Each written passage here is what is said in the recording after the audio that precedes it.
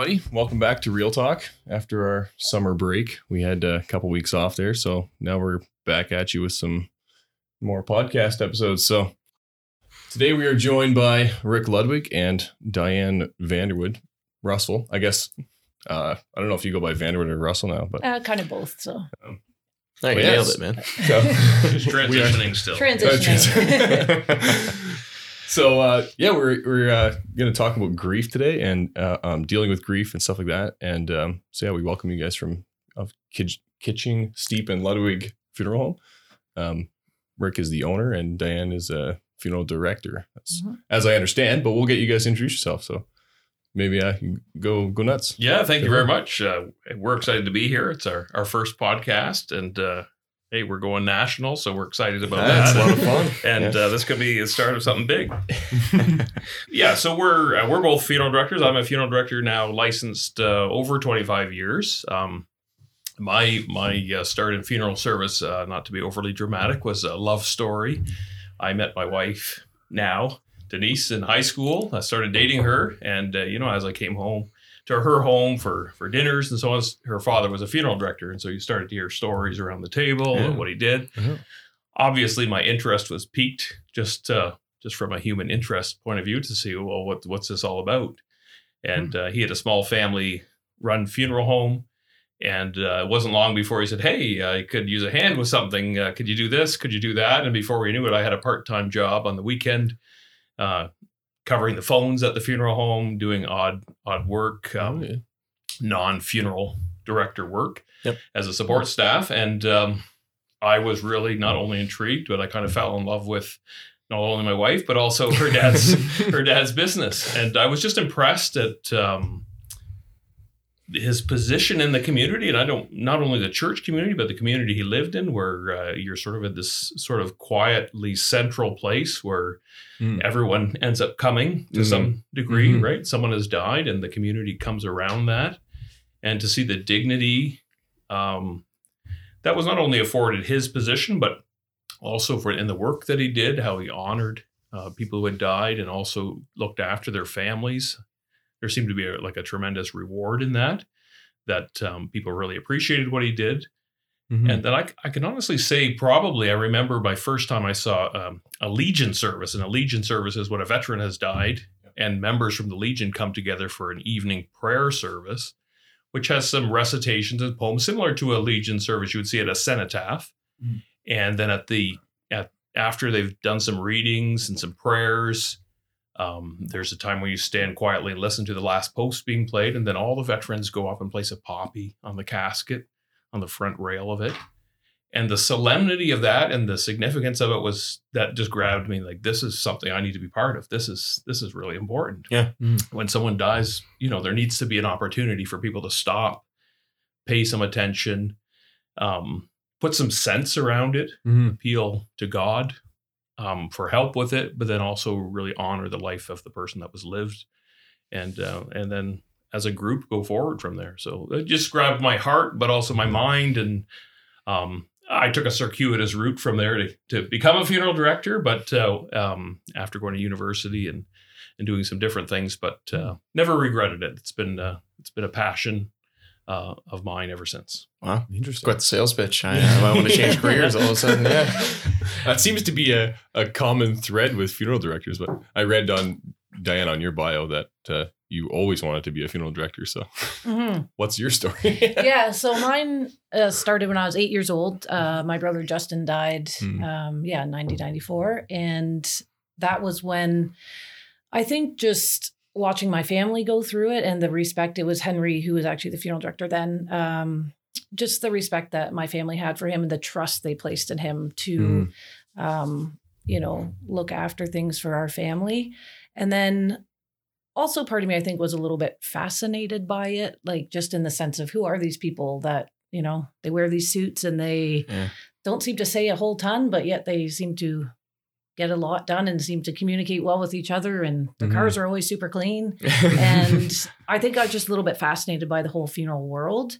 And then knew I wanted to be a part of it somehow, whether in the bereavement aspect but then ultimately going to school for funeral services, then learned that no, my passion is really to be on the funeral directing side of it, not just with, working with families and running services, arranging services, but also the other side of things too. Like our job has kind of a lot of different facets to it. So been licensed over 16 years now, and I wouldn't change it at all. That's for sure. Yeah. Wow. That's cool. I mean, yeah, it seems to be something for me that it's hard to imagine a world where I would want to get into it, but it's been, very well appreciated. Like every time I've had, even at funeral homes, but then also, going through, funerals and things like, it's definitely something that is well appreciated, at least in our community. We hear that a lot. A lot of people say to us, "I'd never want to do your job, but I'm glad you do it." Yeah. Right. Yeah, so you get, exactly, and we understand that it is a unique job, caring for the dead and caring for the living. And today we're going to be talking about grief, which is much more the living side of it. Yeah. But certainly the care of the dead is an important part of it too. And I think people in funeral service that we know take that very seriously, and that responsibility too. That it's a sacred trust. Yeah. How different is that from, just maybe briefly going to that? Like, how different is that from, I guess, a worldly view? Like in our Christian churches, like people expect you to have, I guess, some form of, respect for their loved one. Is there a difference between that and how, like, a secular funeral home would deal with the dead in that situation? Or? Yeah, I would say no. I think everybody, whether you have a Christian faith or a different faith or no faith at all, if you want to put it that way, everyone wants you to care for their mom or their dad or their sibling with respect and dignity. And how that all works itself out in the funeral will be different as to what people believe and what's important to them. But I think the care for the deceased is pretty universal, that everyone wants someone to look after their loved one in a dignified way. But each culture has its own practices around that too, that you have to be aware of and also understand and accommodate. Definitely. That's interesting. Yeah. Well, today I guess we should talk about grief if we're going to get to that. And so maybe let's just start off with a bigger picture on grief. So what is grief? How do you guys look at that? And what is the grieving process like? How long is it? Just go to those sort of things. Maybe if you want to start with that, Rick. Yeah, sure. We'll try to bounce that around a little bit. I think to step back from it, we often, of course, think about grief in relation to death, loss of a loved one, and which is obviously very important and probably one of the most significant things because it's irreversible in that sense in someone's life. But there's grief throughout our life because our life is full of starts and stops. That's the way it is in a broken world. There's nothing eternal other than our relationship with God right now. So we all have to cope with that, even from the start of our life. I was just thinking with my wife the other day, we were driving, and I said, even our little nephew, we have triplet nephew, 2 nephews and a niece, and they're a lot of fun. Spend time with him, but one of them he was the last. He had to give up his soother, right? And he's getting too old for it, and like, you're going to school, you can't be hanging on to this thing. Yeah. And he's very intuitive. He almost like, well, what will make me happy? Yeah. But so getting rid of his soother was a big deal because that was something that he had a strong connection with, to pacify himself, to calm himself, to go to sleep with, and so on. Sure. So to take that away, there's a loss. Yep. And there's a grief with that. That's like, you can't fall asleep. You're upset. What do I replace this with? Right. And very much, I think the grieving process is us figuring out as human beings, we've lost something, we're hurt by that, or our life has been turned upside down in some way by it. How do we straighten ourselves out? Yep. How do we reorient ourselves so that we can carry on, that we can do that in a way that we're calm, we're able to function, and it just doesn't happen like that, right? No. There's some work that needs to be done to get there. Yeah. So I think that in a nutshell, and then you can see that grief is not just for death; it's a job loss. Relationships is huge, right? People have broken relationships. For sure. Even when you start dating, the worst thing is when you get dumped, right? And then you're like, oh man, you have this huge grief attack about it. Why and how, and my life is over. Yep. And that just carries on into all the different segments of your life, and the tougher ones. So there's things that are embarrassing, like when you lose your status, or sure, bankruptcy, things like that, where it's hard to face other people. And so you have complicated, you not only have your own loss, but how do you carry that out socially and in a way that you're comfortable and other people are comfortable to talk about it. And those are all the dynamics around grief. I think if you just start from a basic definition. Mm-hmm. Right. But then you get into death and dealing with the grief that comes with death. Right. Maybe you can speak to that, Diane. Yeah, it's obviously different. Something that I know you kind of touched on that earlier about, like how long does it take or do you recover from it? I don't think that anyone recovers from it. I think that we learn to kind of carry the weight of it in a different way. And I think that that can make other people around someone who's grieving uncomfortable in the sense of people, we want to fix things. Like even you're talking about, someone gets broken up with, what do your friends do? They want to take you out. They want to cheer you up. They want to do that. But when it comes to losing a loved one, I think it's a bit different in the sense of we have to allow people to grieve and to go through the different steps that are involved in that. Yeah. So could you speak to some of those steps? Is there any debate around what that all involves, or is that kind of a sort of a set thing? Yeah, you know what? I think back, this is always I think whenever you start talking about something, I was thinking about this earlier. Like if someone said, well, what if you were trying to describe joy? Because we look at joy and grief sort of as opposites of each other, right? Right. And we're kind of comfortable not to say, well, there's a whole bunch of stages for joy. You kind of start with, something interests you, and then all of a sudden you get really engaged, then you get elated, and then you have this sort of come down period. We just do it, right? Because there's nobody argues about it. Yeah. But grief is the opposite, where people are constantly trying to help you get over it, get past it, get through it. And so they're really attracted to know, okay, well, what would be the steps? And this was probably peaked a little bit in the 70s. Dr. Kubler-Ross did a big study on people who were dying, actually, not people who were grieving. So people who were facing their mortality and their own death in palliative care. And she identified out of that, there were 5 steps that those people went through: denial, anger, bargaining, depression, and acceptance. So that was sort of the general curve she saw people go through, starting here, kind of descending, and then kind of coming up to this other side.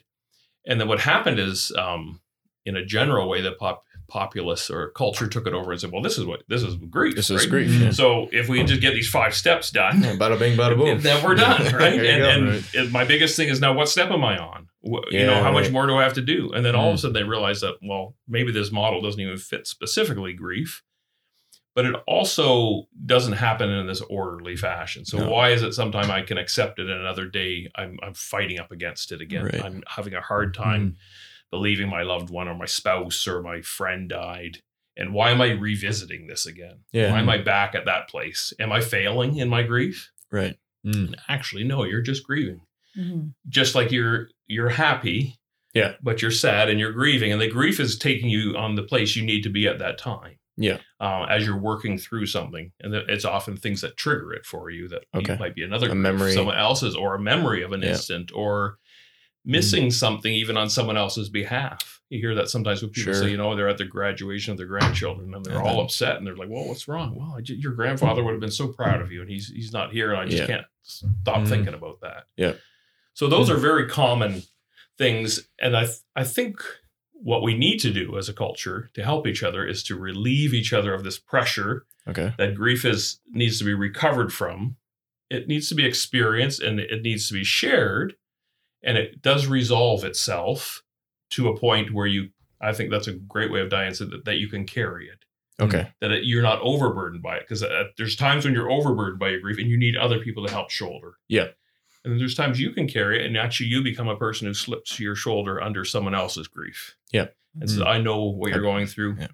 Let me help you carry it for a little while. Yeah.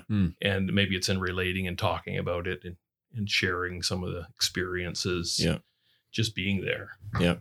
So is it kind of like, do you let your feelings go and just wherever your feelings take you? And then is there an end to that if you're trying to, like you say, carry that burden forward and accept it? I think there's, from my experience anyway, and I think some of my family members, when the death first happens, like it can be all consuming. it's all you think about. Yeah. It's not only just with all the funeral planning and everything, but even after that, when you're supposed to go back to normal life, it's not normal anymore. It's a whole new life. There's like the before this happened and after this happened. So I think, trying to adjust to that new normal we can be hard on ourselves too, right? Like, why am I not feeling better? Well, it's been half a year. Why am I still having a hard time with this or getting emotional every time I see certain people or hear a certain hymn? Within reason, we do have to go on with our lives in terms of our day-to-day things. And if we're unable to get out of bed and whatnot, then maybe some more, professional help would be useful. But I think just going through it day by day, not trying to see an end in sight. Like, in a year, I'm going to be this much better, because I feel, sometimes it's in the second year that I hear families actually have a harder time than in the first year. So I think it's just not trying to have everything sorted out as to exactly how it's going to go, because it's going to be different for everyone. Yeah, I like what you said there, because you're right. You can't just be a puddle, or you can't just carry on in life with expressing everything you're feeling. You can't do that in any avenue of life, right? You have to think and internalize, process. That's part of functioning. So I would agree with Diane that there's times when people are having difficult doing that at a period of time, that their grief might be compounded by other things that makes it very difficult for them to process it even well. Okay. If you have a lot of mental health struggles, it may a really acute grief could really compound that to say, well, I have a hard time coping with things normally, and now this is making it almost impossible. Right. So you might need help to sort that out, or trauma or things like that can really send someone into a place that they don't have the tools, and somebody maybe needs to help them, either give them the tools or put the words to what they're feeling so that they can process it. I think the one thing that also I hear a lot about with grieving and even with funerals is that people say, well, we need closure, right? We're going to do this because we need closure. And it's kind of a funny idea if you think about it, as if we can take something in our life that's very significant emotionally, physically, mentally, and we're just going to take it and we're going to deal with it, and then we're going to put it in the closet and close the door, and then we're done. Yeah. And then we don't do that with anything else. We don't do that with our joys. No. In fact, one of the things we love to do is open a photo album and revisit them. Yeah. We want to go and walk down and we can laugh again we can laugh sometimes as hard or harder at about something funny in the past, or a great time we had as a family or with friends than you did even in the moment. And there's something really therapeutic and helpful about that. But grief is the same, where you can revisit an experience, a cause, something that caused grief, and then as a family share again in that, or with a friend. And there's something very helpful as you continue to grow in that, to say, okay, this is a normal, natural response to what happened, and it's good for me to get that out. Okay. Is that a helpful, like, I would say, tool to deal with grief for some people? Like, or for everybody even. Yeah, to revisit it, or, I mean, I guess it's not like we readily do that because it's, I don't know if you call it a negative emotion, but it's something that we don't obviously like to feel. And we obviously don't like to always like express that everywhere we go. But is that something that is helpful, like healthy to revisit, to remember, I guess, or just remember that those times, the people that we've lost? Is that? Yeah, I think I got a bit sidetracked with what I was saying earlier. What I was trying to say was, at first how it's all consuming, but then as time goes, that does, like, how much it consumes you does lessen, even though it doesn't maybe feel that way in the first while that it would. But I think I think it's healthy, like whether it be on the anniversary or birth dates of people, just to acknowledge, maybe it's not even so much for you that you're like that you really need to acknowledge, but maybe other people in your family or loved ones. I really try myself, to friends of mine who have lost people, I really try to make sure I reach out on those days. Do I think they maybe always really want to hear from me? Maybe not. But I think it's having your grief acknowledge that, wow, it's been a year since, my mom died, for example, and, everyone was there last year, and where's everybody today? So I think just having it, being able to, not saying you have to talk about it every time with people, but just being open enough to Yeah. You know, it was a significant event in someone's life. So Yeah, I really like that. And also, my experience has been if you give people permission to tell their story about something that happened in their life, they will tell you actually with great detail. Right. They will remember the events leading up to it. They'll remember the event of the death if they were there. Yep. They will remember how they felt, who was helpful to them, the things that hurt them, the things that confused them, to a very minor detail, the things they felt excluded from. Even I've met with people and doing funeral pre-planning, and then they end up talking about maybe they had a stillborn child, and years ago that often the mother was very shielded from it. She was still in the hospital for 4 or 5 days. The father might have gone with the minister to do the burial, and she was excluded from it. It all well-meaning. This needs to be done. Don't worry about it. We're not going to put this on you. We're going to look after it. And by the time you come home, we're going to try and normalize everything. If you can imagine, that doesn't even make sense these days, right? How would you normalize that? No.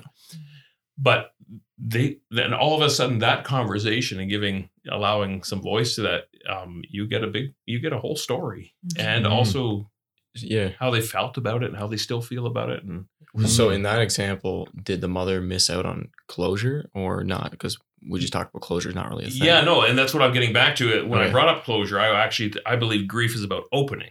Okay. So what happened is the door was not actually open for that person to express it, or to even allowed to, with permission, feel it. The encouragement was, let's move on.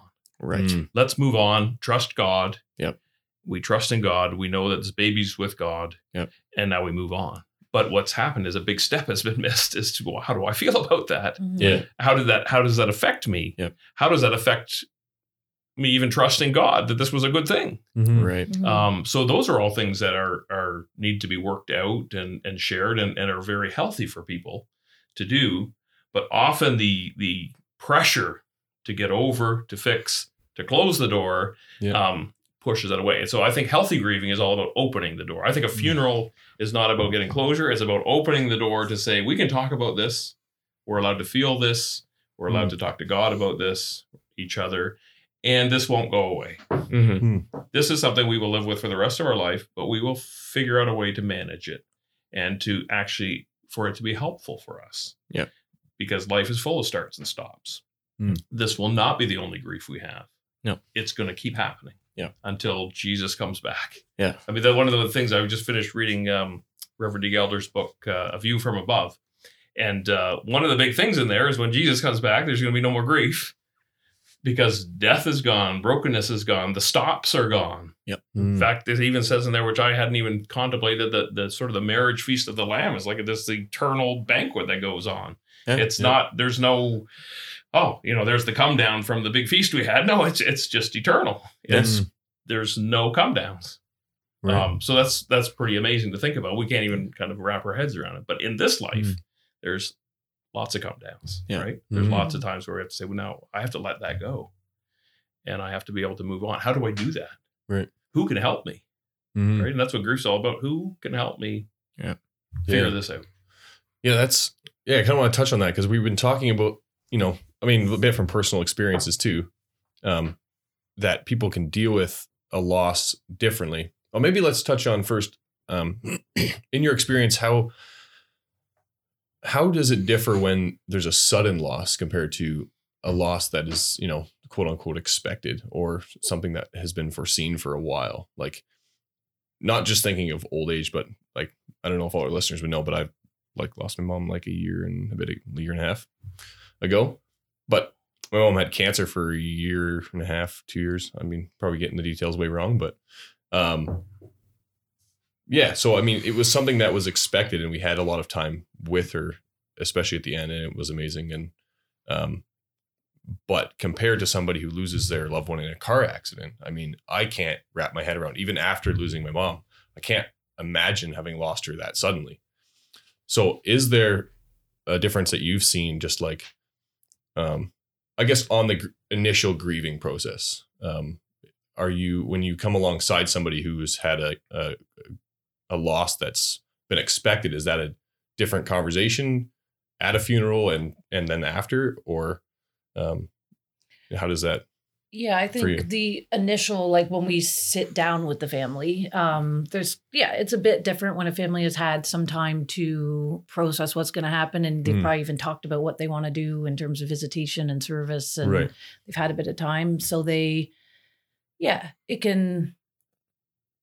a lot of the questions already answered type of thing. Whereas the sudden losses, I feel like the initial appointment with them is kind of just even getting them to, I don't know if gaining your trust sounds bad, but just they're in such a fog that shock, and they don't even know what information we need or what their options are. And so it's a different type of appointment, I feel, I see, right. And can sometimes, lead to it being either a bit longer or needing to kind of leave them with some information and let them kind of process things. And especially if it's a family who's never talked about what their wishes are. Right. So, yeah. Yeah. I think if you kind of channel that even a little bit more towards grief, one of the things we learned about also in school is that there's anticipatory grief. Right. So in the instance of with your mom, you have a time where you know that's this is terminal. Mm-hmm. And you're grappling with that. What does that mean? How does that look? And I think what happens is people even try to envision for themselves what that will mean. Right. And then you have already some grieving. That people, there's moments that are great that you can share, but there's also sadness that you're leaving, and we're having a hard time accepting that, or preparing ourselves for that, or knowing what we're going to do about that when it actually happens. Right. And I still think it's jarring when it does happen. Most people say that, I kind of thought I was prepared, but it still hit me. And that's because that's when it's real. Everything else before that is anticipating a situation that you haven't really found yourself in completely. And then all of a sudden you're in that situation.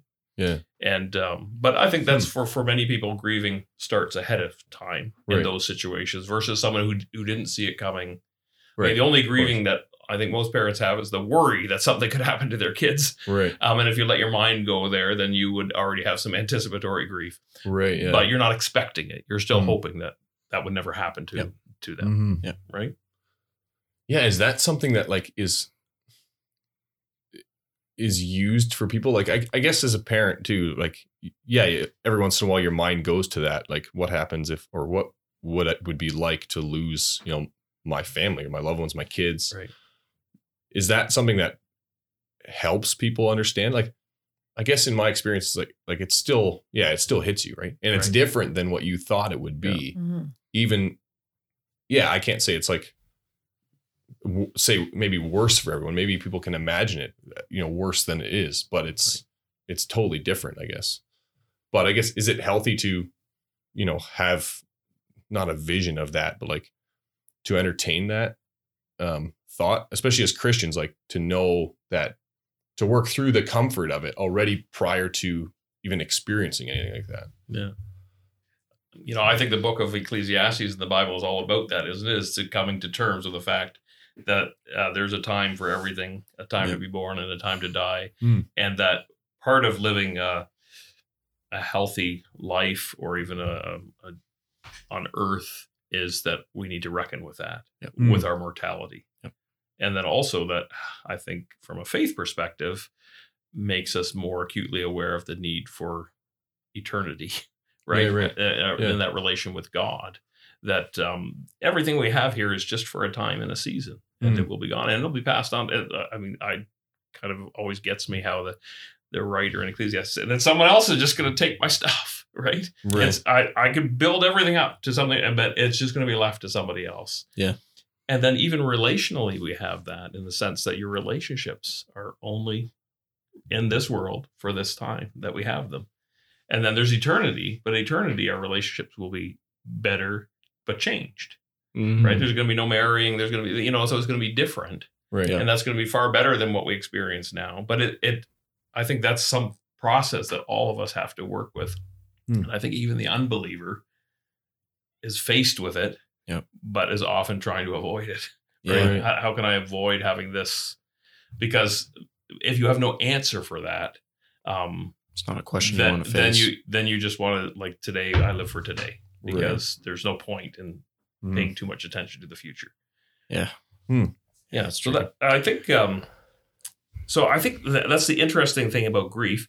And I think one of the other things about it from a Christian context, now that we're kind of circled in on that, is that often people feel the burden that their grief is opposed to faith. So if I have faith, I believe in God, I trust. Right. I don't need to grieve. I just turn my eyes upward. God will make this all make sense to me. Yep. But I think if we look in the Bible, that's not the way it is. In fact, even in the Bible, it talks about God grieving.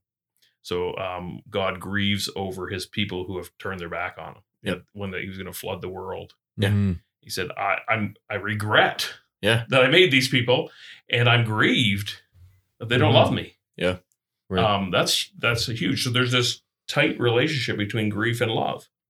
And then you see that with Jesus. Jesus, at his friend Lazarus' death, there's a lot going on there because he's also looking forward to his own death and burial and conquering the grave. But in that, there's that short little verse that Jesus wept. And then there's the commentary where the people say, and the people said to each other, see how much he loved him.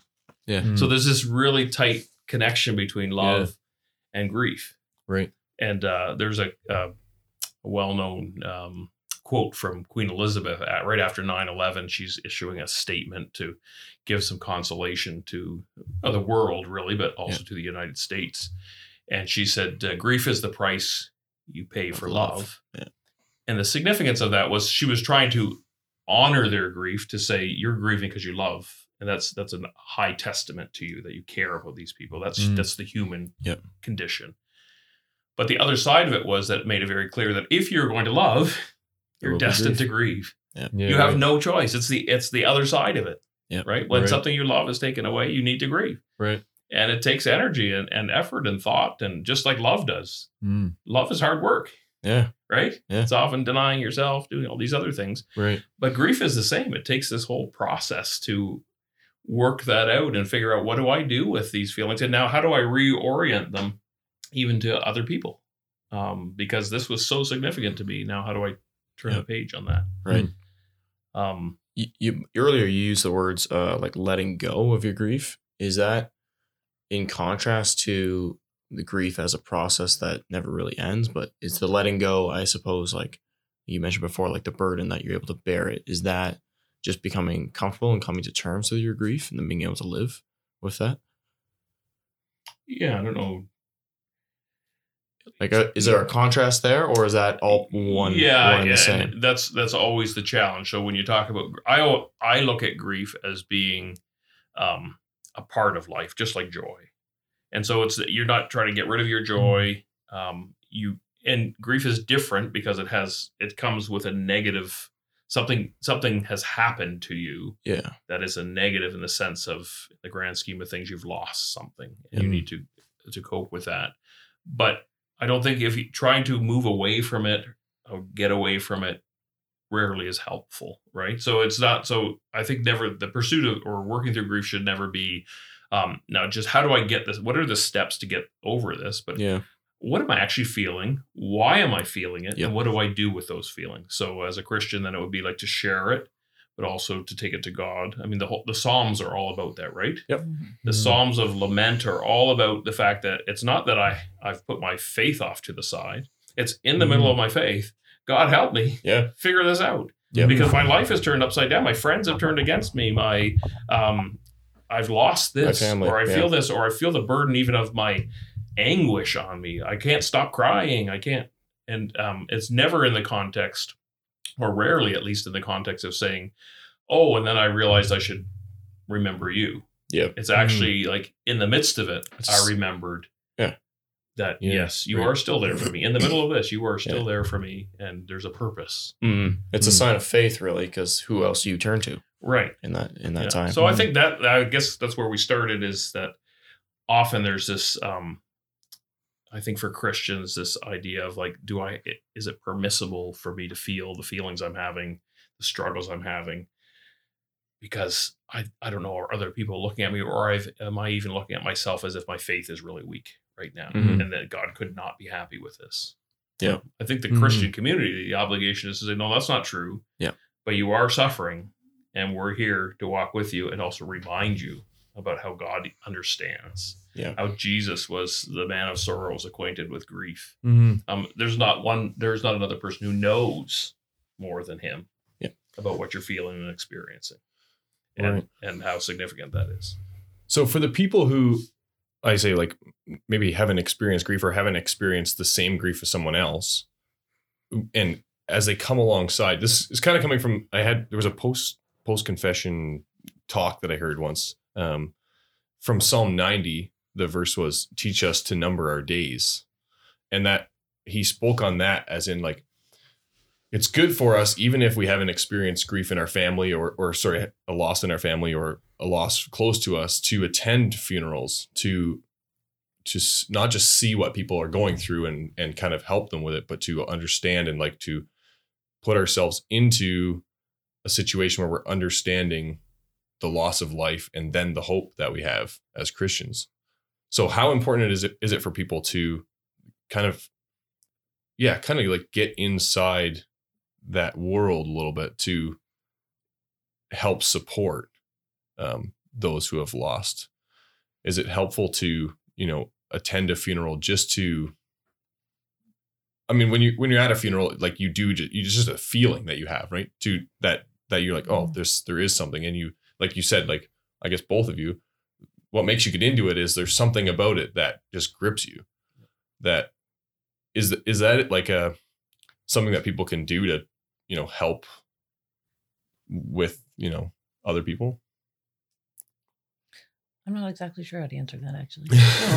You haven't had people come to your funeral. It reminds me of that kind of well-known poem by John Donne, where for whom the bell tolls, it tolls for thee, every man's death diminishes me. So there's this awareness of that when someone else dies, whether it's even in Christian community or just in general community, that I'm mortal too. This could happen to me. This could happen to my loved one. So there's that reminder. I could see where the person who was teaching that was trying to say, don't avoid funerals to say, because you don't want to deal with that. As actually, those are therapeutic moments for all of us to say, we are all standing in the same place. Our life is just a thread of between breath and not breath.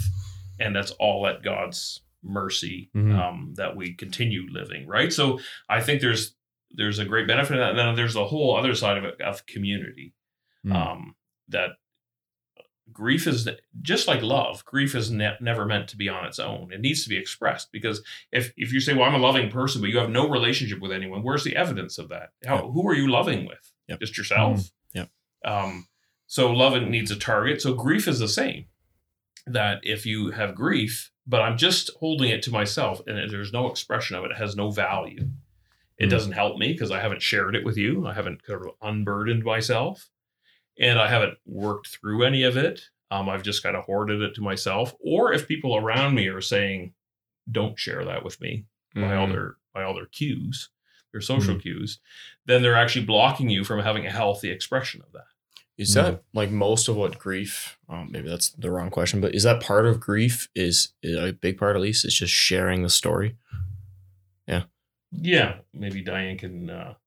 So, I mean, if you just even think of what people do when they come to the funeral home.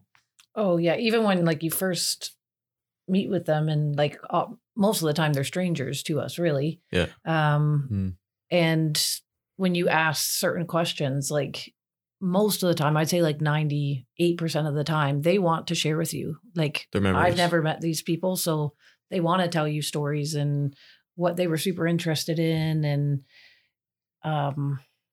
people will talk a long time about their loved one. They want to share because that's what's on their mind, right? Yeah. So, and how do you respond to that? Like, because that's, I guess maybe I'm skipping ahead here in terms of helping other people deal with it, but is it just being there and saying, oh, like, that's very interesting, like, I'm glad to hear that you obviously had a special relationship with that person? Yeah, listening is huge, whether that's at work, but also just with people in general. Sometimes they just need to talk, or they just need company, like someone to just be by them.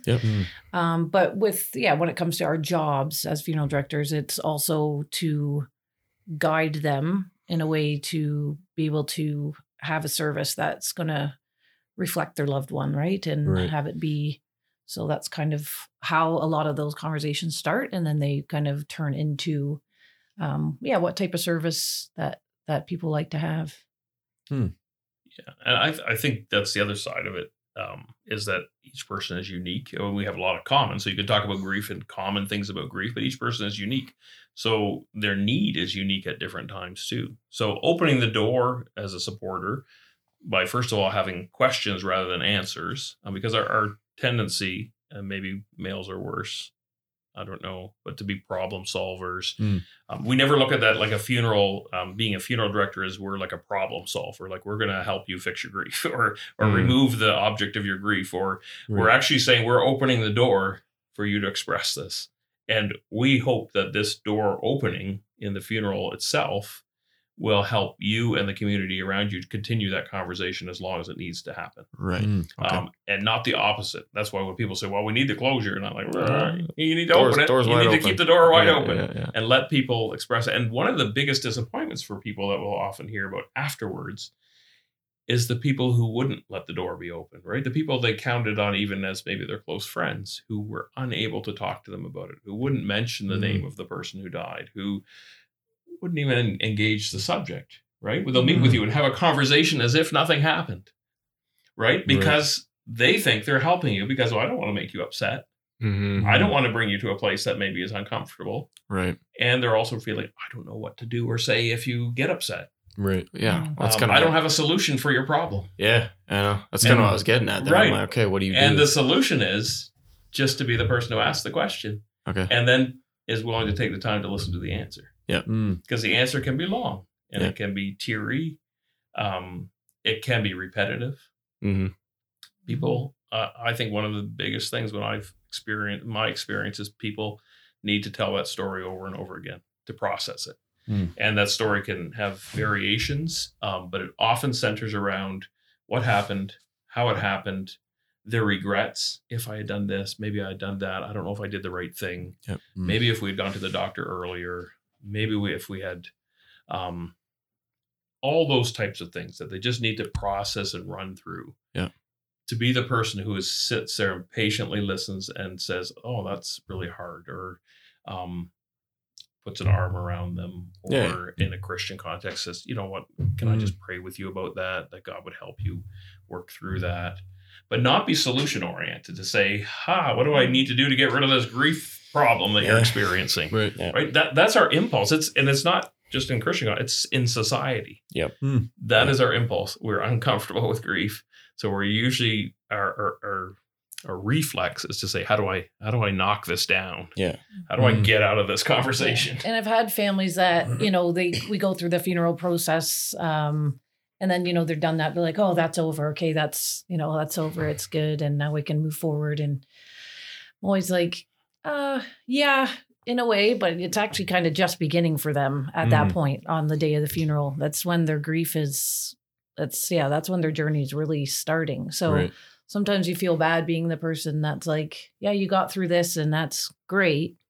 But unfortunately, it's actually going to get worse. Does that come from like an anxiety about the event of the funeral for the people who have to, that they wanted, that they're like, oh, it's over. That's good. Yeah. It's like if you were anxious about doing a speech or something. Right. Or I definitely think there's it's anxiety ridden. And I feel bad for families sometimes.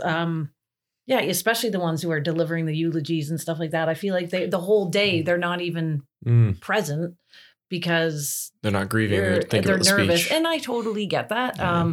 But just everything, knowing that you're got to be at the funeral home at this time and who's all going to be coming. I'm going to see all these people. And will I be able to keep it all together? Am I going to be a mess? Am I like all these expectations we put on ourselves that I think there's a lot of anxiety with.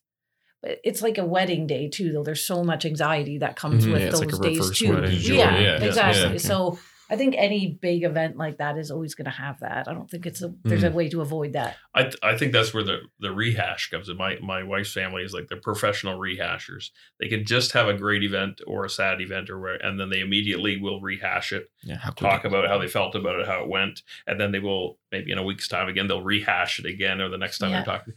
And because we can't capture everything in one moment, even in a funeral, you could have it all best planned, but as a person, you can't absorb all the things, the feelings, the interactions, but you can reflect on them. And then suddenly afterwards, you think, that person said that to me, and that was really encouraging or helpful. Or that really hurt that person said that. Now I'm really struggling with that. Or I really appreciated the message that I heard. We're in the moment sometimes, or the hymn that I heard, and it starts to resonate for you.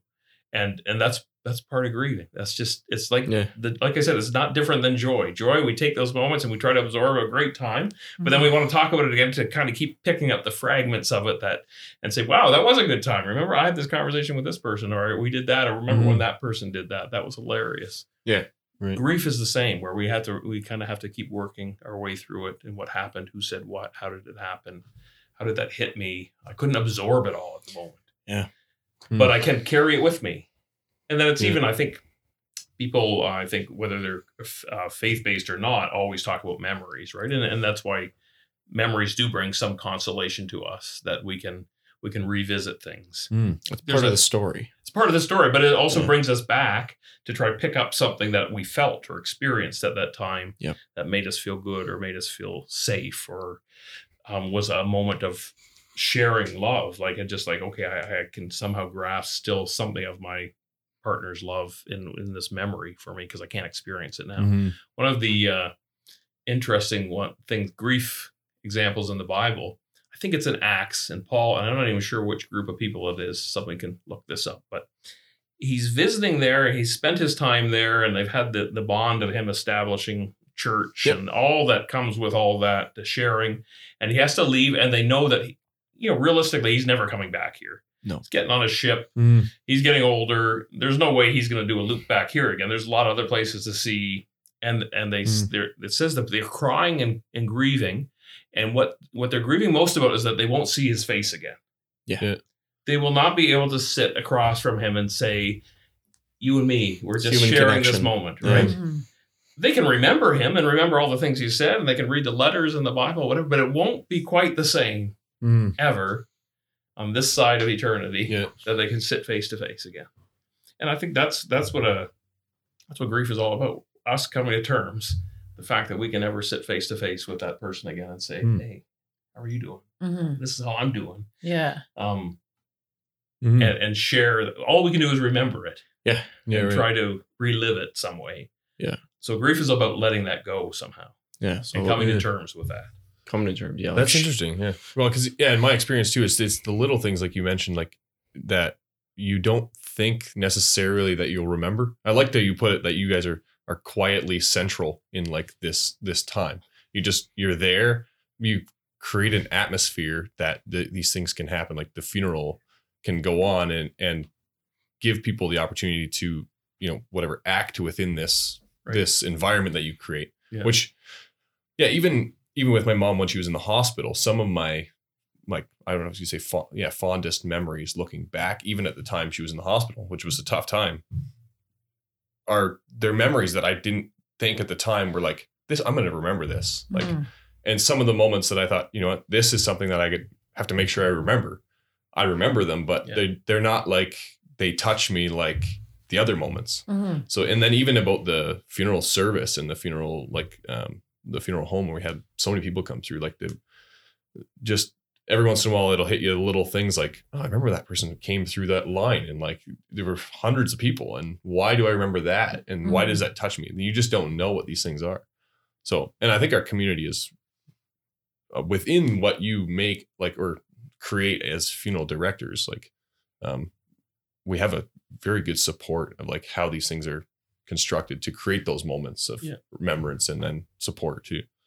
So, no, I think that's a great way to capture that. I think that's, what, nobody wants to be at the funeral home. We know that.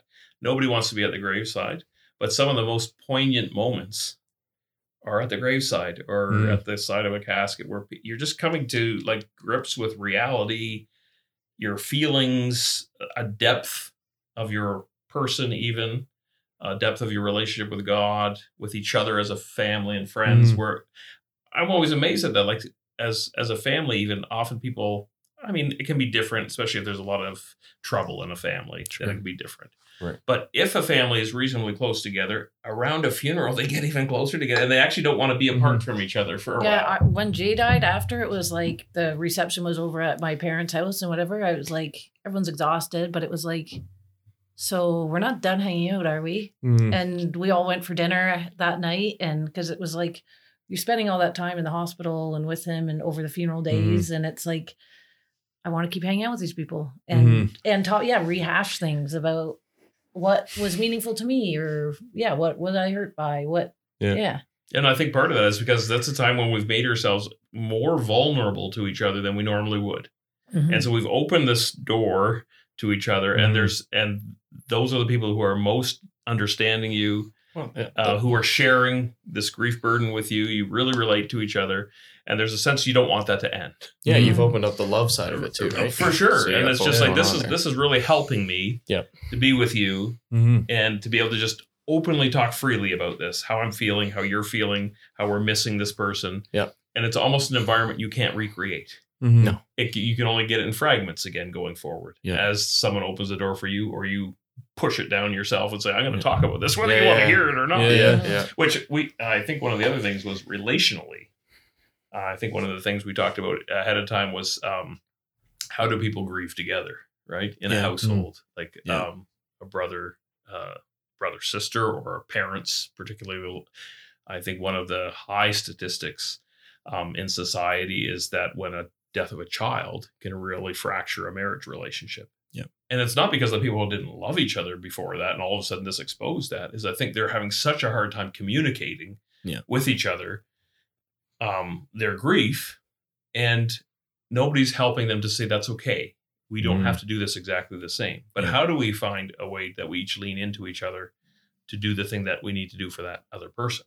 And maybe back and forth, kind of have this ebb and flow, and where one person buries themselves in their work and the other person can't even get motivated to do anything, or all those types of things. And then there can be this friction and this like, stop making me do this, or why can't you, even get up and do something? And can you speak to that too? Like in terms of, we've talked a lot about, okay, here's how you can deal with your grief, and grief is a process and whatnot. It stays with you. But what are some negative habits in terms of both dealing with grief as an individual and then also trying to support other people who are dealing with grief, like husband and wife, any sort of relationship, really?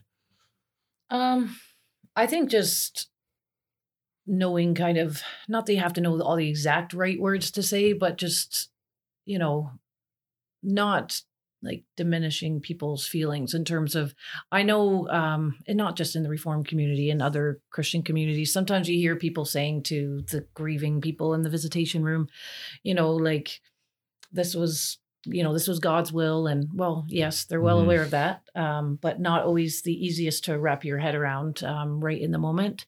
Or one thing I guess I would say from the outside that I struggle with is just sometimes the, with the body, and a lot of times families will say, oh, it's, it's just the shell. It doesn't, and yes, you're right in that extent.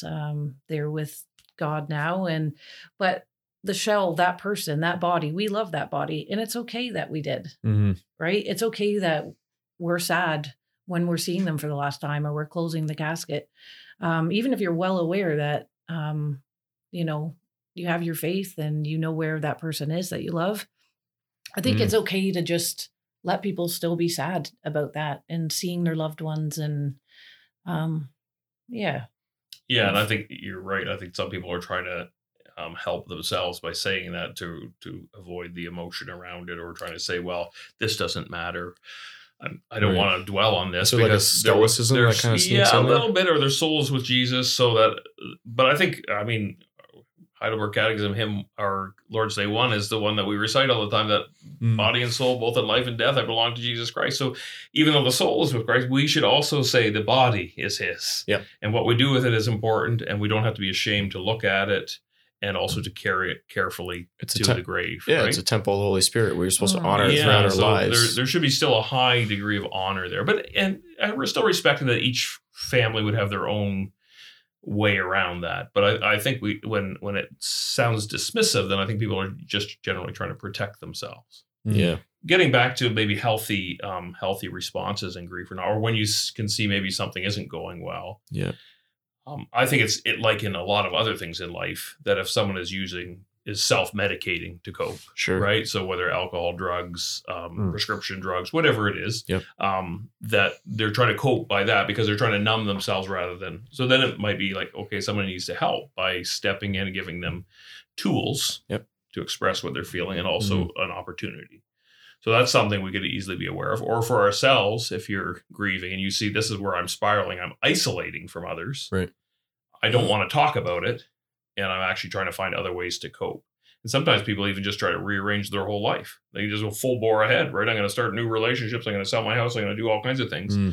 But I think we can see that from supporting communities that, are these the best decisions for you right now? Or are you just running away from? Are you trying to run away from something because you hate how you feel? Yeah. Right. Which is very understandable. You hate how you feel, or you don't even understand it. Never felt this way before in my life. Yep. I think it could be in any loss, but spousal loss is a big one, right? Where people are like, I've never felt this disoriented. I've always been able to sleep, and now I can't sleep. I've always had a good appetite. Now I don't feel like eating. I easily got along with my friends, and now I feel stupid every time I go out because I'm just me, and I'm single, and I don't even know how to be single. Yeah. Right. So as a supporting community, we should have a good awareness of that and say, well, how do we do that with somebody? How do we support them? How do we also see that maybe they could be heading down the wrong road and maybe come alongside them? I heard a good thing the other day on a podcast where they talked, it was it wasn't about grief, but it was talking about, as a Christian, are you either a gatekeeper or a guide, right? So am I going to be the person that says, hey, you're not grieving right? Right now you shouldn't be doing this, or you should be doing that. You should be feeling this way. You should be back in the game, or you should be taking a seat in the back bleacher for a while. I think that's not the point. It's more like, how do I walk alongside with you? And then when you need me to give you an encouragement or whatever, I can say, hey, I can relate, or I can't even relate, but I feel your pain. Let's pray about it. Let's talk about it. Let's work our way through it. What's a manageable thing for you to do today? Don't worry about a year from now. What can you do today? What can we do together? Yeah. Kind of break it down a little bit, right? Yeah, that's a tough one. Like, just from experience, like my family, I guess we have the full range, but we all dealt with grief differently, and we still are, obviously. But, well, this just reminded me when you were talking, so Lucas was working for me when my mom passed away, and we spent a lot of time in the hospital, and Lucas actually asked me after the funeral, like, what do you want from us? Like, do you want us to, talk about it all the time? Do you want us to just move on? Like, what do you want? And that gave me, and like, I wouldn't say I was worried about it. And, we have a good relationship, but knowing that, like, he had kind of dealt with that in our office, and then I can still come back and just be me. That was what I needed. And that, like, was super helpful. So, good job. Break the ice almost, right? Yeah. Right? Yeah. But in a very practical way. And like, that's something that I actually really appreciated. But I don't think I ever told you that before. No, I never heard that. But we have a similar personality that way. So, Right. I took an educated guess Nice there. bro moment on the podcast. Yeah, I feel like you guys need to hug or something. No, but like, that was really helpful for me. But I know that's not everyone's way that it needs to happen. So even I've been thinking about like the different ways that we grieve. And we were talking about like the funeral, even the visitation, and people chatting about like, and trying not to make it like a personal thing, trying to keep like conversation normal. And I know that like that is helpful for some people, because as soon as you start talking about it, then it's like very difficult. Right. But on the other hand, not talking about it's difficult for some people. And yeah, I'm just trying to get to like these, it's not really unhealthy ways to deal with it. But then like, if you see somebody say like what you said, like rushing into things and making crazy decisions right after some event. Yeah. I mean, obviously everyone would be like, oh, okay, let's maybe go and talk to them. But if you have like, say, like you're making pictures of, or having pictures of the person on like your phone and your computer, and you're surrounding yourself with that, the images and the memories, and you're like putting that in your own face all day long. Is that like, are the indications like that something that at some point you need to, as a supporting person, talk about and help people, like, I don't know. Maybe that's not healthy. I don't know. Yeah, no, I think it's good. I think that gets to this whole discussion, and Diane could probably add a lot to that, even from her own experience, as to how different people experience a loss and the different roles in their relationships would mean different things as to how they process it all. So I think a relationship with someone would be a big part of that. Am I the person who has the relationship with that person to even talk to them about that? Right. Or is that someone more closer to them who should be doing that? Like, yeah, even to that point. Right. Like, am I a gatekeeper speaking in because it's none of my business, really? Right. Because like I'm looking at you and I think, I don't know if that's healthy. I should ask you about that. Or am I intimate enough with you that I can say, hey, tell me about that. Right. Well, tell me why you're doing that. Tell me, how does that make you feel right. to do that? And then you start to understand why the person is. And it could be that for a time that they're trying to keep the presence of that person alive. They're afraid. Right. They're going to forget. They're trying to hold on in any way to, like, how do I still have the feeling of that person's love for me? Right. Because I'm having a hard time figuring out that I won't lose that. Completely. Yeah. So that's a process thing. But I think there's lots of dynamics in a family, even how other people interact with a family. So who do they give most credence to as the grievers, and who are the other people who are just sort of considered the support of the bystanders who also may be grieving? Right. Yeah. Yeah. That's big too. Yeah. Yeah. In terms of that, I think when you're asking someone, like when people would ask me after Jay died, like, oh, how are your mom and dad doing? That must be so hard for them. Definitely it's hard for them. But then if you're asking that question, then maybe also follow up with, and how are you doing?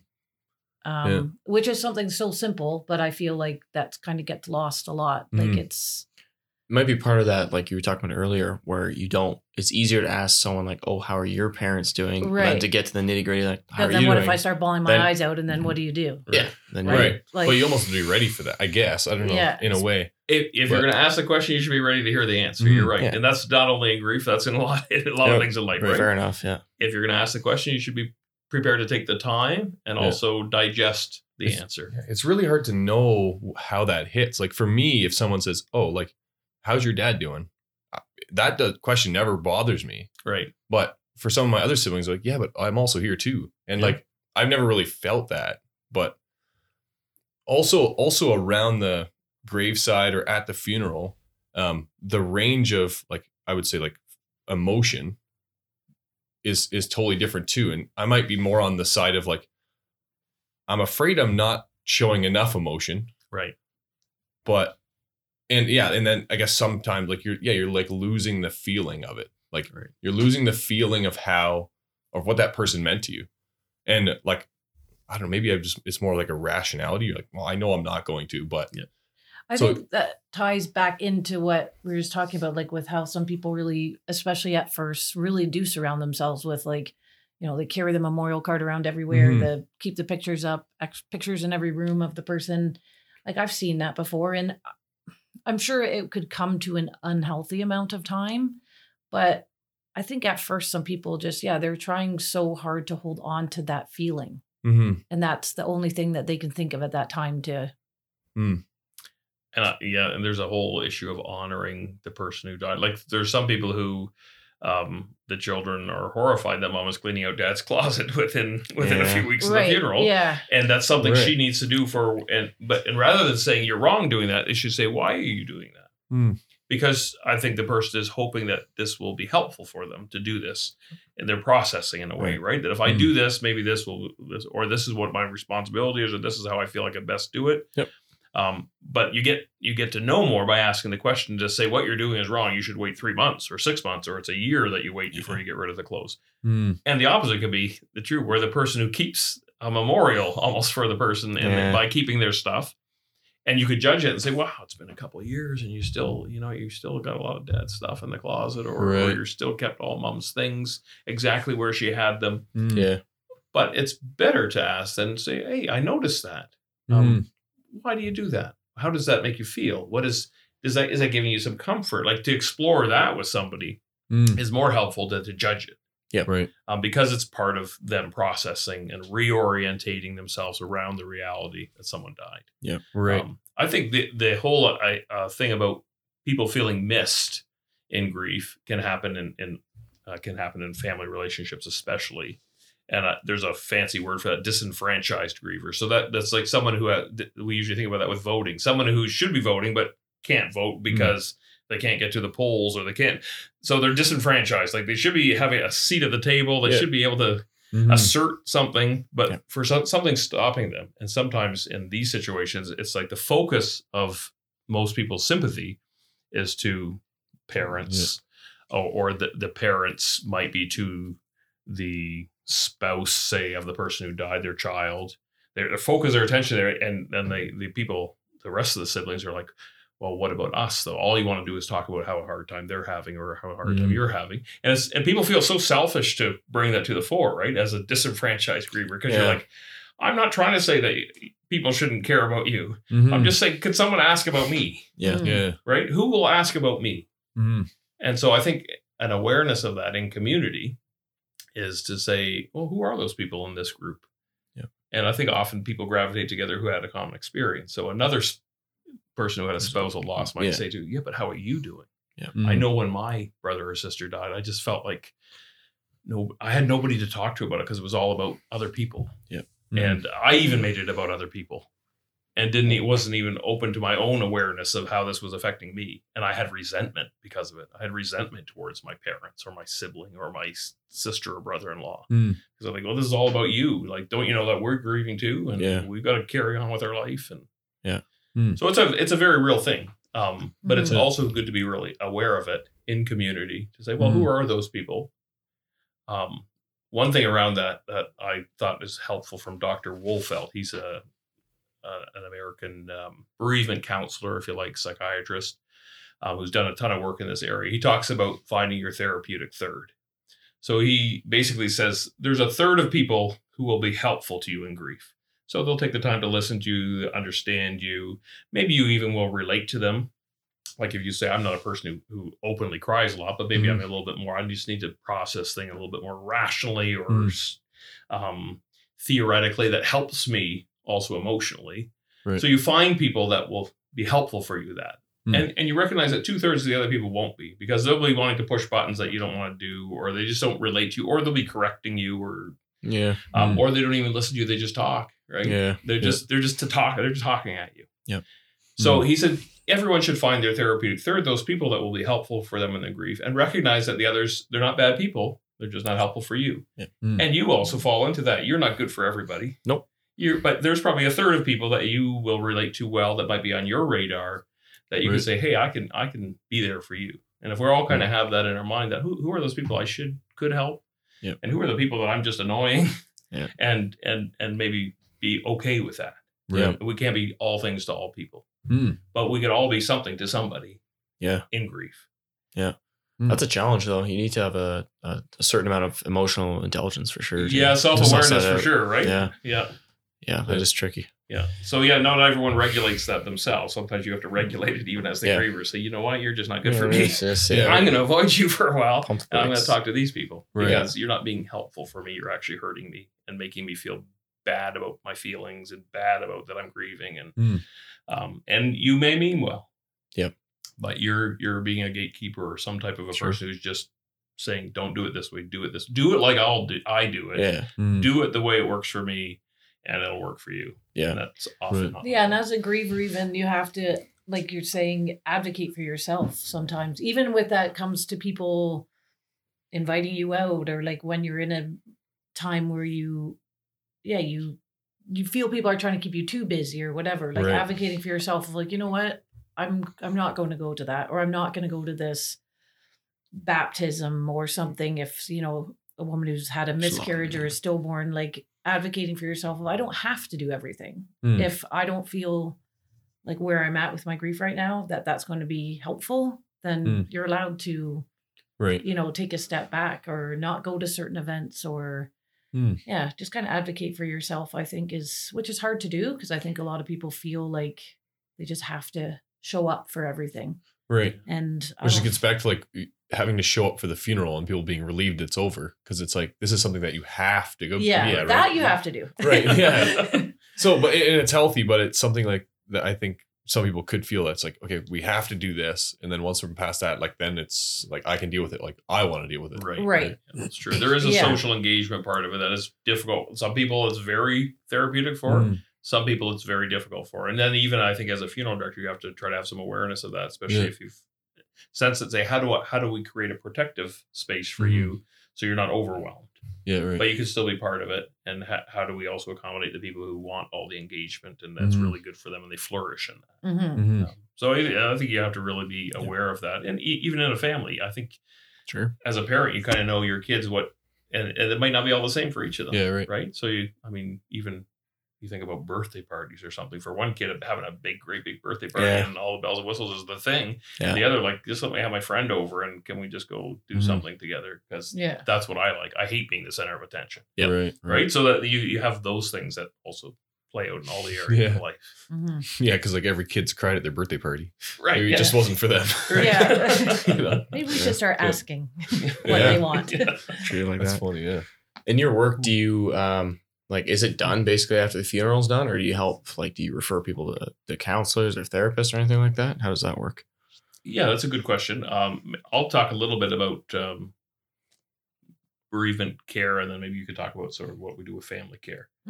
So we have for a long time run a program where we have regular peer group sessions. So you can sign up and join a peer group. It's community based. And there's usually a 10-week program. And the whole point of it is, first of all, it's never right after the funeral. We usually we say, you should actually wait at least 6 months. Oh, because really? When you come right away, you want to fix. You're looking to say, give me the 10-step program to feel better. Yep. Right. And that's not what it's about. It's actually about, what is my grief all about? What is it teaching me? What types of things do I have to do? So even things like time management, recognizing why I'm feeling certain ways. And so how do I manage that? What do I do? How am I reorienting my life? What decisions I'm making that are helpful for me and aware of why I'm doing them. Okay. And then also being validated by other people you're like, wow, similar story. I'm not the only crazy person. Yeah. Everyone is feeling this way in some way about their loss. They're all feeling off kilter and they need help. And I'm not the only one. And then there's something really amazing that happens that often these people kind of lean into each other, and in the group, they become supports for each other because they become vulnerable. It's like the funeral where the people you're close to, you become vulnerable. And then you have this like, we need to keep this going. You understand me, I understand you. And it's really helpful for us to have this time together. So a lot of times people make connections out of that. Nice. So we have that. And then we have some individual counseling too that could be arranged for. And that's often when people just feel they get to the point where they feel stuck. Like, I don't know what to do, or they're in conflict over their grief with family. And sometimes even it's the family who calls it. Can you see mom? Like, she's just not doing the way we want her to do. And the first thing we say, well, wait a minute.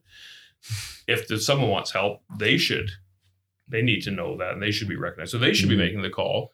But maybe you need to just talk about what you're frustrated about. Okay. Because maybe your frustration is that you don't want to deal with your mom's grief. Yeah. Right? You want to move on, and mom is treading water. Yep. And that's very normal because your dad only died 6 months ago and her life is turned upside down. Yep.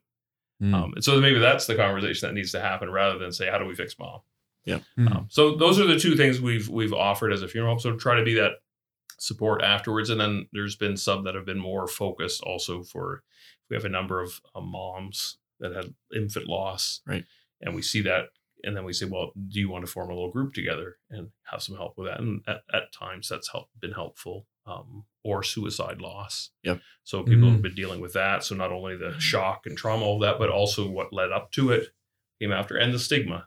That's a whole other thing that complicates the grief because people don't feel like they can talk about it. Or other people speak into it in a way that's not helpful or not understanding. And yeah, it's a tough one. Is that a church community problem, or is that like just our culture in general? I think that's culture in general. Okay. Yeah. Even the culture that's not faith-based still has difficulty knowing what to do with when someone takes their own life.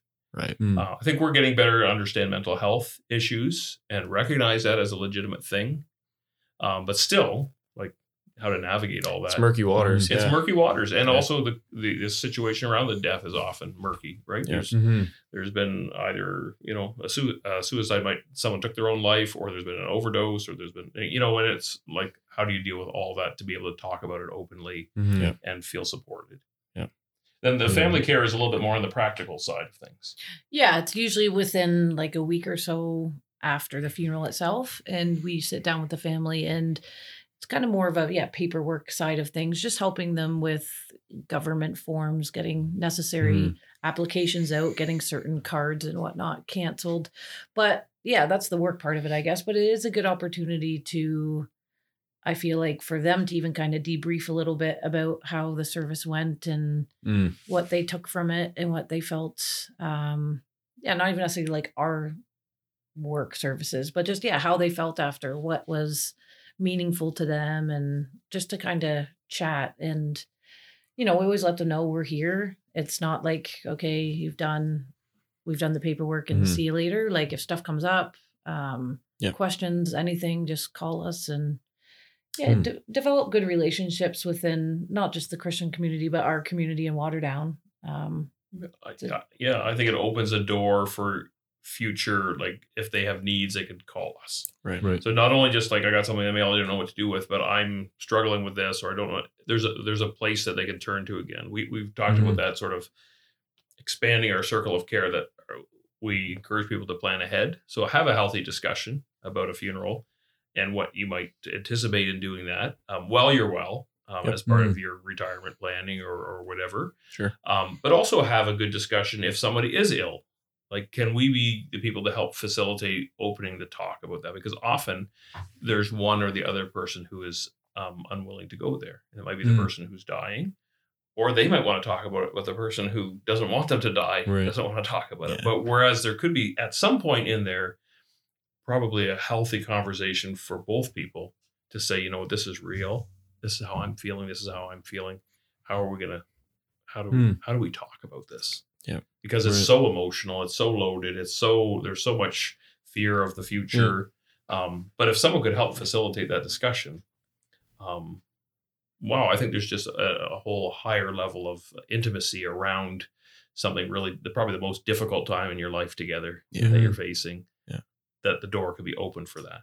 Yeah. I've never heard somebody say afterwards, if they had that opportunity, say, well, I really regret that we talked about this ahead of time. They're always saying, I'm so thankful. Yeah. I'm so thankful we were allowed to have that conversation. Yeah. Right. Yeah.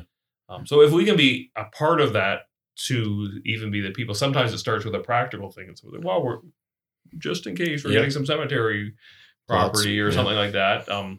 Not planning to use it or whatever, but the undertone. And if you can open up that it's okay to talk about this. Right. It won't make it happen. And also won't make it go away. Yep. But it can make it very open for when you need to share it with each other to say, how are we doing? Yep. Yeah, that's interesting. I hadn't thought about bringing in like a funeral home into that discussion, because first of all, I wouldn't know the questions to even, or the things to even think about necessarily. Like, like a cemetery. Beyond that, I'd be like, what kind of flowers do you want? Right. Yeah. But then to have like, are you able to kind of like keep a kind of like a idea of what that looks like in your mind, that when that person then does experience a loss, they don't have to remember, that's the word again, all the ins and outs of what that person wanted. Like, like we write stuff down, like we'll start a file for someone if they would like us to. And just kind of what their wishes are with like, is there cemetery property? If not, where are you thinking of? Would you want to have visitation at the funeral home or at a church? Or, how do you feel about flowers? Do you want lots of flowers? Do you keep it practical with the one? There's just, and then when the time comes, often it's, the family comes in and it's like, oh, I didn't know mom wanted that, or I didn't know mom picked a light colored casket. I would have thought she'd pick it. Oh, but she picked it. That's nice. And like it just takes a little bit of pressure off the people who are planning the funeral. Because a lot of the decisions have already been made. And some people go as far as like picking what hymns they want and what what they want in their scripture obituary. they want in their obituary. Yeah, stuff like Wow. that. Get very creative, but I think sometimes to me the best pre-arrangement visits I've made is not the one that had all the details nailed down, but where I could sense that the door was open to have an honest conversation about what was happening. Yep.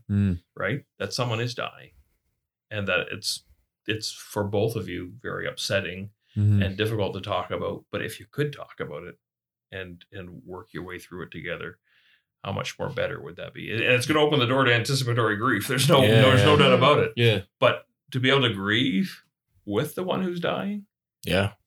I mean, I think that we always talk about it, the idea of being able to say goodbye to someone. That's essentially what you're doing in a really good way. It's like it's easier for the person who dies suddenly, who never has to face it in some way. But for the rest of the family, we always say, well, that's really hard. That's jarring. And there was no chance to say goodbye. And that's not about closure. That's actually about opening that discussion to say, you are dying. Yeah. And I'm going to miss you. Yep. And how are you doing about that, facing your death? And how are we doing together? And really, I think some of the most intimate emotional moments would come out of that. If I think of relationships, whether it be spousal or with friendships or parents, whatever. And that's why I think hospice care is really intended to facilitate that, right? It's not just about you need the physical care. What is the emotional, who opens the conversation, right? And hospice, I think care is all about that. Yep. It's about let's be real about what's happening, and then let's help each other deal with that. Yeah. How do you, I mean, I hadn't even thought about this, but how do you go about helping somebody who is dying? Because that's something that I look back on with my mom, and I don't know that like I supported her enough. That's one thing I think about every once in a while. That's like, we could have prayed more. We could have sang more. We could have and I mean, compared to other people and the experience that they have, like the way my mom passed away was amazing for her to get like a chance to talk to us all and everything. But there's always something that's like, oh, we could have done that a little better. Like, I feel like personally, like, my role in that could have been better. But is there is there some advice that you can give to people who like know that end's coming, and that, I guess, obviously the hospice is a big thing. We were pretty fortunate with my mom that she was in ICU for a while. She came out of ICU, and then they actually let her stay in a private room by herself. They were going to move her to a hospice, but they didn't, and she passed away like maybe a day or two later. So we would have been like a transition. So we actually, it was quite a blessing that we were able to stay in the hospital. Right. So we had a lot of family there, and we had the opportunity there to have a lot of those conversations and stuff. But yeah, is there some advice that you can give to somebody who's speaking to their loved one who's in the last days? Yeah, I think first of all, everyone will always have regrets, because we're always think, well, we could have done more. If I'd only thought, if I'd only done this, and that's actually just it's also a grief process. It's kind of like I'm trying to there's something is out of your control, and you're trying to imagine that if I had done something different, maybe that would have had a different outcome, or that would have been better. Or so we have that in relationship in general, right? I should have did this. I should have said that. Yeah. But I think one of the benefits of when people are engaging hospice is then at least the permission to talk about it has happened, that someone is dying. Right. Yeah, and that's usually the main thing that if you're with the closest person to someone who's dying, or the dying person themselves, if they can give permission to talk about it. Because that it does open up emotions, but it does open up a pathway to have a sharing, and that you don't have to lie there thinking about this yourself, and nobody's fooled. We all know what's happening. Or the person lying there says, I don't want to make this harder for the person, but wouldn't it be great if you could talk about how you are feeling that the fact that the person is going to be gone. I mean, there's always, I think, a little weird superstition in all our minds that if we talk about something, it's going to happen quicker, or if we don't talk about it, maybe it'll go away. Yeah. And we know that's not real. But I think it's the same reason why when people travel, they go also get their wills done. It's as if sometimes most people get killed when they're traveling. It's not true. No. But it's on your mind then, because you're all of a sudden have this little thought that, what if I don't return? How will this affect these other people? Yeah. Right. Yeah, right. Yeah. So it's a similar thing by just giving some permission to have the conversation. But it's hard. I'm not saying I mean, I'm mortal and I face my mortality via other people all the time in my job. Yeah. But I haven't had to do that myself to be the one, because there's almost a sense like you feel like you're giving up. Yep. And that's almost Right. like that could be the worst thing. Right? Yeah, I know. Which strikes me as like, that's not what I want to do. But you could say, I'm not giving up, or you might say, I'm not taking any more treatment, but let's talk about that. Why I'm not. Yeah. Or I'm taking treatment, but I also know that it might not go the way we want it to. Yeah, just in case. And can we talk about that? Yeah. And that goes back to what you were saying before about having that like discussion ahead of time, even if the funeral home's there or whatever, sometimes gives, like, I find sometimes the one who is dying can be, no, submissive is the word, but they just kind of want to be like, oh, just put me in a box and shove me in the ground and they'll be fine. Oh, dismissive. That's what I'm looking for. Yeah. Right. Whereas then you have the other person and sitting there like, rolling their eyes. And it's like, this is your wife and she's going to be grieving and maybe she doesn't want to just throw you out in a cardboard box. So like giving them permission, I feel like, to have that conversation of, okay, this is actually serious and you need to have that talk. Yeah. And actually think about the other person. Yes. It's not only about yourself. It's also about the people around you. Funerals are for the living. Yeah. Right. Mm-hmm. So the person least impacted by it is the person who has died because they have no experience in it. Mm-hmm. Yeah. Right. Their body will be cared for in a certain way, but we believe they've gone on in their soul. But all the people who were vitally impacted are the people left behind. As to what are we doing? Why are we doing it? How does this help us?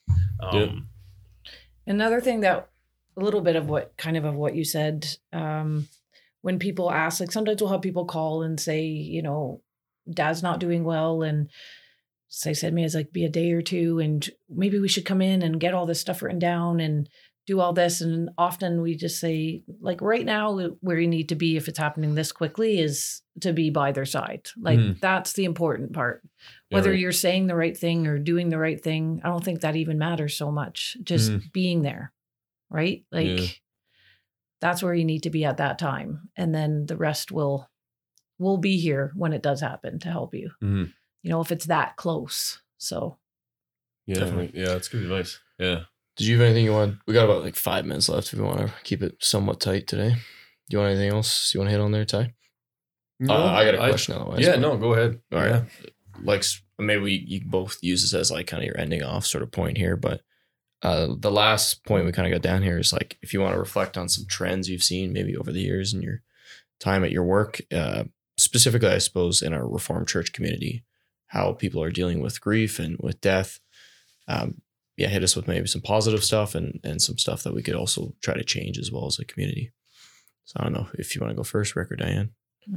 All right, I'll go first. Yeah. I think I've seen some really positive things. I think, first of all, if I think of experience of friends who lost family members when I was in high school, there was a lot of uncertainty how to deal with that in the public setting of the school. And my friends have expressed to me they went to school and there was a palpable sense that the best thing people could do was just not acknowledge this even happened. Let's just carry on. If we could avoid the topic, maybe there'd be a prayer about it or something just to kind of set the right tone that right at the time. But often then the family wasn't there when that happened in the community. So when they reintegrated coming back from a funeral, that they just felt like, I feel like everyone is either looking at me or avoiding me and nobody is actually able to talk about this or do anything or say anything. And just felt real angst around that. Whereas I've noticed in previous or more recent years is that the school community engages with what's happened, recognizes that the grievers are also in the school community and create an opportunity for gathering, for talking about it, for some type of a memorial, if it's appropriate, where there can be an outward expression of grief, shared and openly and put in a context of hope. We think of 1 Thessalonians 4, we grieve as those who have hope, but we grieve and just permission to grieve as a community. So I see those as really steps forward, even that there's, Christian counselors available in the school, because Yep. that helps people like that too. Also find here's someone who could maybe help me have the tools to know how to navigate this. So that's a good thing. I also think the church community really gets it and how to like support each other. Not only with sort of coming out for visitations and really supporting people, but reaching out. I think just about every time there's a death in the community, there's food. And I was reading a book recently, and this lady was reflecting when her husband died that the community expressed themselves in food. So like all the casseroles and things were coming. Sure, and this was people saying, I just want you to know we care about you. I know you need to eat. You're probably getting too many casseroles and your freezer's full. But anyway, this is the only way I know right now is how to show you something without being invasive, like demanding your time. Yep. So I think that's really healthy and rich in the church community, that the people are willing to share and I think talk about it more maybe than even the immigrant mindset community was able to. Yep. And this with no aspersion to them. I think they were dealing with a whole bunch of coming to a new country. Sure. You were grieving the loss of your old country. You left your parents behind or siblings or whatever. You had all kinds of things. Oh yeah. And sometimes it was a bit of survival even. Like you can't even go down this road. No, just sometimes. keep on chugging. Okay, we just all have to pull together and carry on. But so I think there's a lot of healthy things that have happened. Yeah, and I think that maybe it's a generational thing too, but people are getting more involved in the planning of like their parents' services, and they want certain photos, and they want to do the slideshow. They want to have they want to have input. It's not just it's a church service, but it's also a way to honor their loved one and to represent their life too, right? Their faith life, but also their life as a mom or as a baker. Sure. Like I do find that becoming more common. Also, it's nice to see.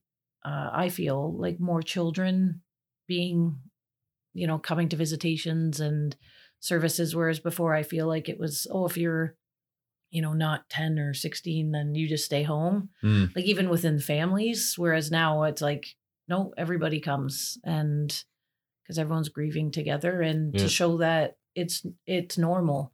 There's nothing that these kids need to be afraid of in that way. So it's nice seeing parents putting the time in to like talk to their kids about it. And when they come in, showing them things, making sure they're comfortable. And so that's been, I feel like, a good thing to see, just the involvement that they want to have. Yeah, right. Yeah, totally. Oh man, yeah, that's good things to think about. Well, I've learned a lot. This has been fantastic. Yeah, this has been great. I think it'll help people to know what to do when they're supporting someone, but also getting through and dealing with grief. So, do you have any last minute thoughts you want to get out before we end this? Both seem to be pretty content. Yeah, no, I think we're talked out. But obviously we're in the profession we are in because we believe in it a lot. But we really believe grief is the natural, God-given way for us to deal with the stops and starts, ups and downs, death, other losses in life, and that we can do well as a community to support each other in that. Understand it, support each other, and just really respect it as a valuable part of our growth. Christian growth, spiritual growth. Faith-wise, totally. Yeah. Well, we hope it's been helpful for all the listeners, and we'll probably do a feedback episode on this eventually. So if people have questions, they can write in, and if we get stumped, which is likely, then we'll just forward them your way and see if we can get a couple answers. Sounds good. Yeah, appreciate your work. So many do. So Alrighty. Well, keep on Real Talk, folks, and we'll catch you next time.